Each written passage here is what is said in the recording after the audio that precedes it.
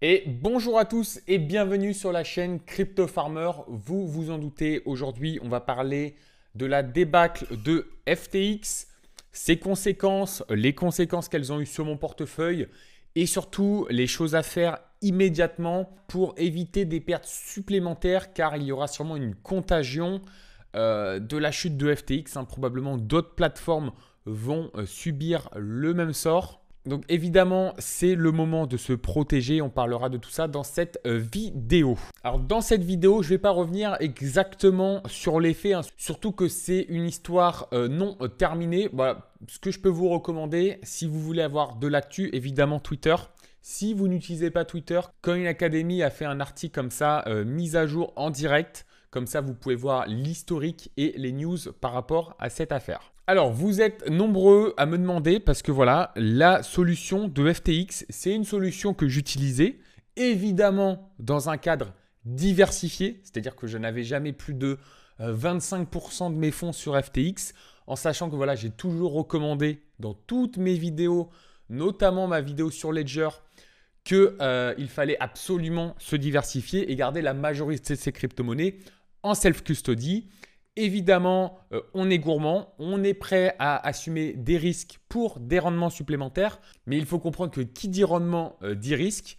Donc voilà, l'utilisation de FTX, c'était toujours dans un cadre de diversification. J'avais donc sur FTX des ST Ethereum, mon bac de FTT et également des stablecoins liés à un bot de trading que je ne vous ai jamais mentionné dans ma chaîne puisque je voulais avoir au moins un an d'historique d'utilisation de ce bot de trading pour vous en parler. Bon, évidemment, je n'aurai pas cette année d'historique. Alors, ce qu'il faut comprendre, c'est que lorsque j'ai écrit ce thread au début de la débâcle, donc le 7 novembre, quand il y avait encore la possibilité de faire des retraits, juste avant d'écrire ce thread, j'ai retiré tous mes Ethereum parce que comme je vous l'ai précisé un petit peu plus loin dans le thread, il n'y a strictement rien à gagner à laisser des Ethers ou n'importe quelle crypto-monnaie sur une plateforme centralisée qui vous génère du yield s'il y a des risques, s'il y a du FUD et surtout en fait si ces rumeurs vous embêtent, vous font mal dormir. Donc même si au début, pour être tout à fait honnête avec vous, je n'y croyais pas et d'ailleurs vous allez le comprendre avec mon bac de FTT,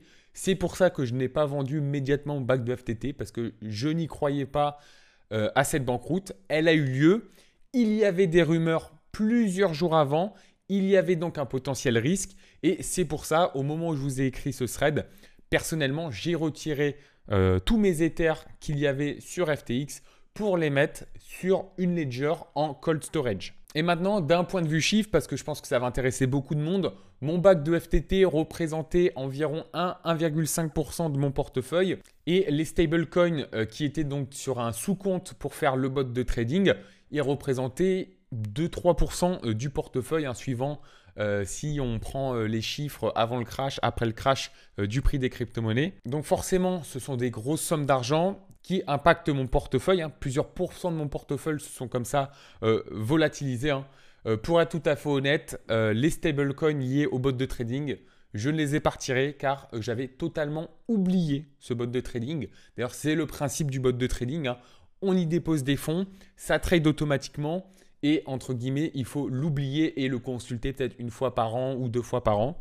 Donc forcément, ça fait très mal, mais flexibilité, diversification, ça a permis quand même de limiter la casse. Alors d'un point de vue créateur de contenu, même si voilà, FTX représentait une vidéo, je le mentionne également dans peut-être 2-3 autres vidéos, pour protéger les entre guillemets nouveaux arrivants. Évidemment, je vais supprimer cette vidéo. Tout ça dans un cadre de toute transparence, parce que sinon, je ne ferai pas une vidéo où je vous dis que je supprime la vidéo. Le but, c'est simplement de protéger les nouveaux.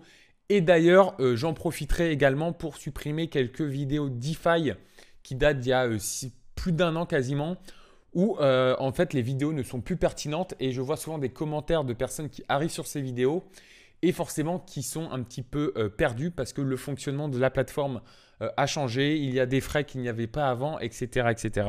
Donc oui, comme l'UST, comme Celsius, j'en ai parlé, je les ai utilisés, ces solutions. Pour l'UST et pour Celsius, je suis sorti quasiment à chaque fois un mois avant publiquement. Là, pour le coup, FTX, j'ai prévenu entre guillemets que la veille au soir et j'ai laissé quelques plumes. Après, voilà, les cas sont vraiment totalement différents.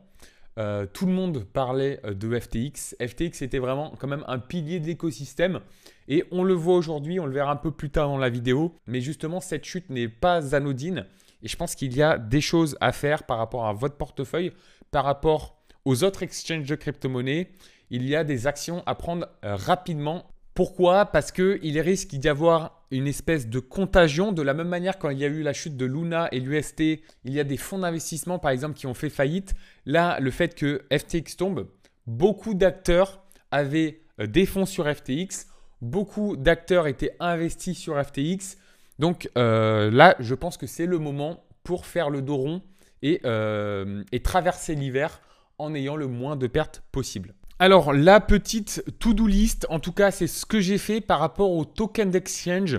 Même si je n'avais une exposition significative qu'ABNB et un petit peu FTT, toutes mes petites positions, même qui représentent moins d'1% de mon portefeuille, en fait, pour faire simple, j'ai nettoyé tous les tokens d'exchange. J'avais notamment un petit peu de croquis traîné. J'ai tout vendu. La question à se poser, c'est par rapport au BNB. Et mon avis, c'est que même si je pense que temporairement, comme c'est un token d'exchange, il va y avoir une fuite de liquidité sur cette famille de crypto-monnaies. Mais il faut être honnête, sur le moyen et sur le long terme, cette débâcle de FTX qui risque de se propager à quasiment beaucoup, voire la majorité des autres exchanges, va profiter au BNB. Les gens aujourd'hui vont avoir confiance en qui? ACZ qui a fait tomber FTX. Ils ne vont pas avoir confiance aux nouvelles exchanges qui proposent des programmes d'affiliation alléchants pour faire venir le client. Donc même si ce n'était peut-être pas la première intention de CZ, en tout cas, la vision objective que j'ai sur cette question, c'est que Binance va ressortir gagnant et donc le token BNB risque de ressortir gagnant de cette débâcle. Évidemment, aujourd'hui, il faut absolument avoir quasiment l'intégralité des fonds sur le cold storage depuis la chute de FTX. Vous comprenez bien que j'ai presque envie de dire même Binance n'est pas 100% sûr. La seule chose qui est 100% sûre, c'est que vos crypto-monnaies soient sur la blockchain et que vous ayez un cold wallet qui vous permette d'accéder à ces crypto-monnaies sur la blockchain. Donc, moi personnellement, je suis utilisateur de Ledger. Il y a d'autres solutions de cold storage. Bien évidemment, je vous invite à faire vos propres recherches. Si vous voulez plus d'infos sur la Ledger, j'en ai déjà fait une vidéo. Je vous la mettrai comme d'habitude en description. Car même si on peut penser que par exemple Binance ou d'autres plateformes soient safe, aujourd'hui, la balance risk-reward penche vraiment sur le cold storage. Laissez vos crypto-monnaies sur votre Ledger une semaine, un mois, 6 mois, un an. Peut-être vous avez perdu un peu de rendement, peut-être vous n'avez pas optimisé vos bagues, mais en tout cas, vous enlevez une grande partie du risque. Alors également, je vous ai mis nettoyage de FTX. Vous avez dû voir les rumeurs de hack de la plateforme. Des rumeurs comme quoi la mise à jour de l'application mobile pourrait comme ça poser problème. Enfin bref, ne réfléchissez pas, nettoyez FTX, supprimez FTX de votre application. N'essayez pas de vous connecter au compte FTX. Voilà, faites vraiment un nettoyage de FTX. Et je vous ai mis autre parce que bien évidemment, même si vos crypto-monnaies sont en cold storage, elles peuvent représenter des risques, notamment si vous utilisez Adify, des risques de smart contract. Si vous utilisez certaines blockchains, des risques de bridge. Si vous utilisez certains assets, des risques de centralisation. On pense notamment au token wrappé.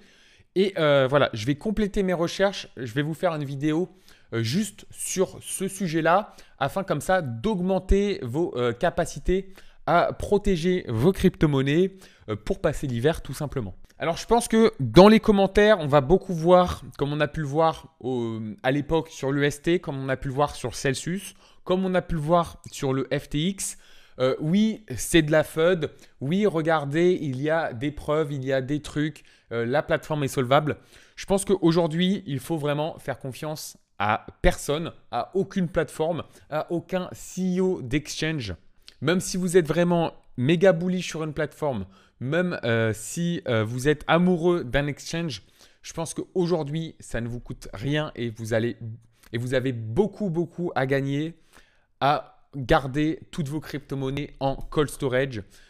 Par exemple, il y a des rumeurs sur UOB où ils ont fait un proof of reserve. Donc en fait, grosso modo, montrer qu'ils possèdent toutes les crypto-monnaies des utilisateurs. Ils n'ont pas fait comme FTX, par exemple, des prêts des crypto-monnaies des utilisateurs. Mais là, vous voyez qu'il y a quand même des rumeurs, qu'il y a eu quelques transferts un peu shady. Pareil pour le côté crypto.com. Je ne vais pas rentrer dans les détails. Mais voilà, encore une fois, ça ne vous coûte strictement à rien de retirer vos crypto-monnaies sur une ledger. Laissez passer la tempête. Et ensuite, vous faites le tri, vous voyez qui est encore là, qui n'est pas là. Et en tout cas, vous avez gardé toutes vos crypto-monnaies de manière sécurisée. Donc voilà pour cette vidéo que j'ai tournée assez rapidement. Forcément, je n'ai pas eu le temps de mentionner beaucoup de choses.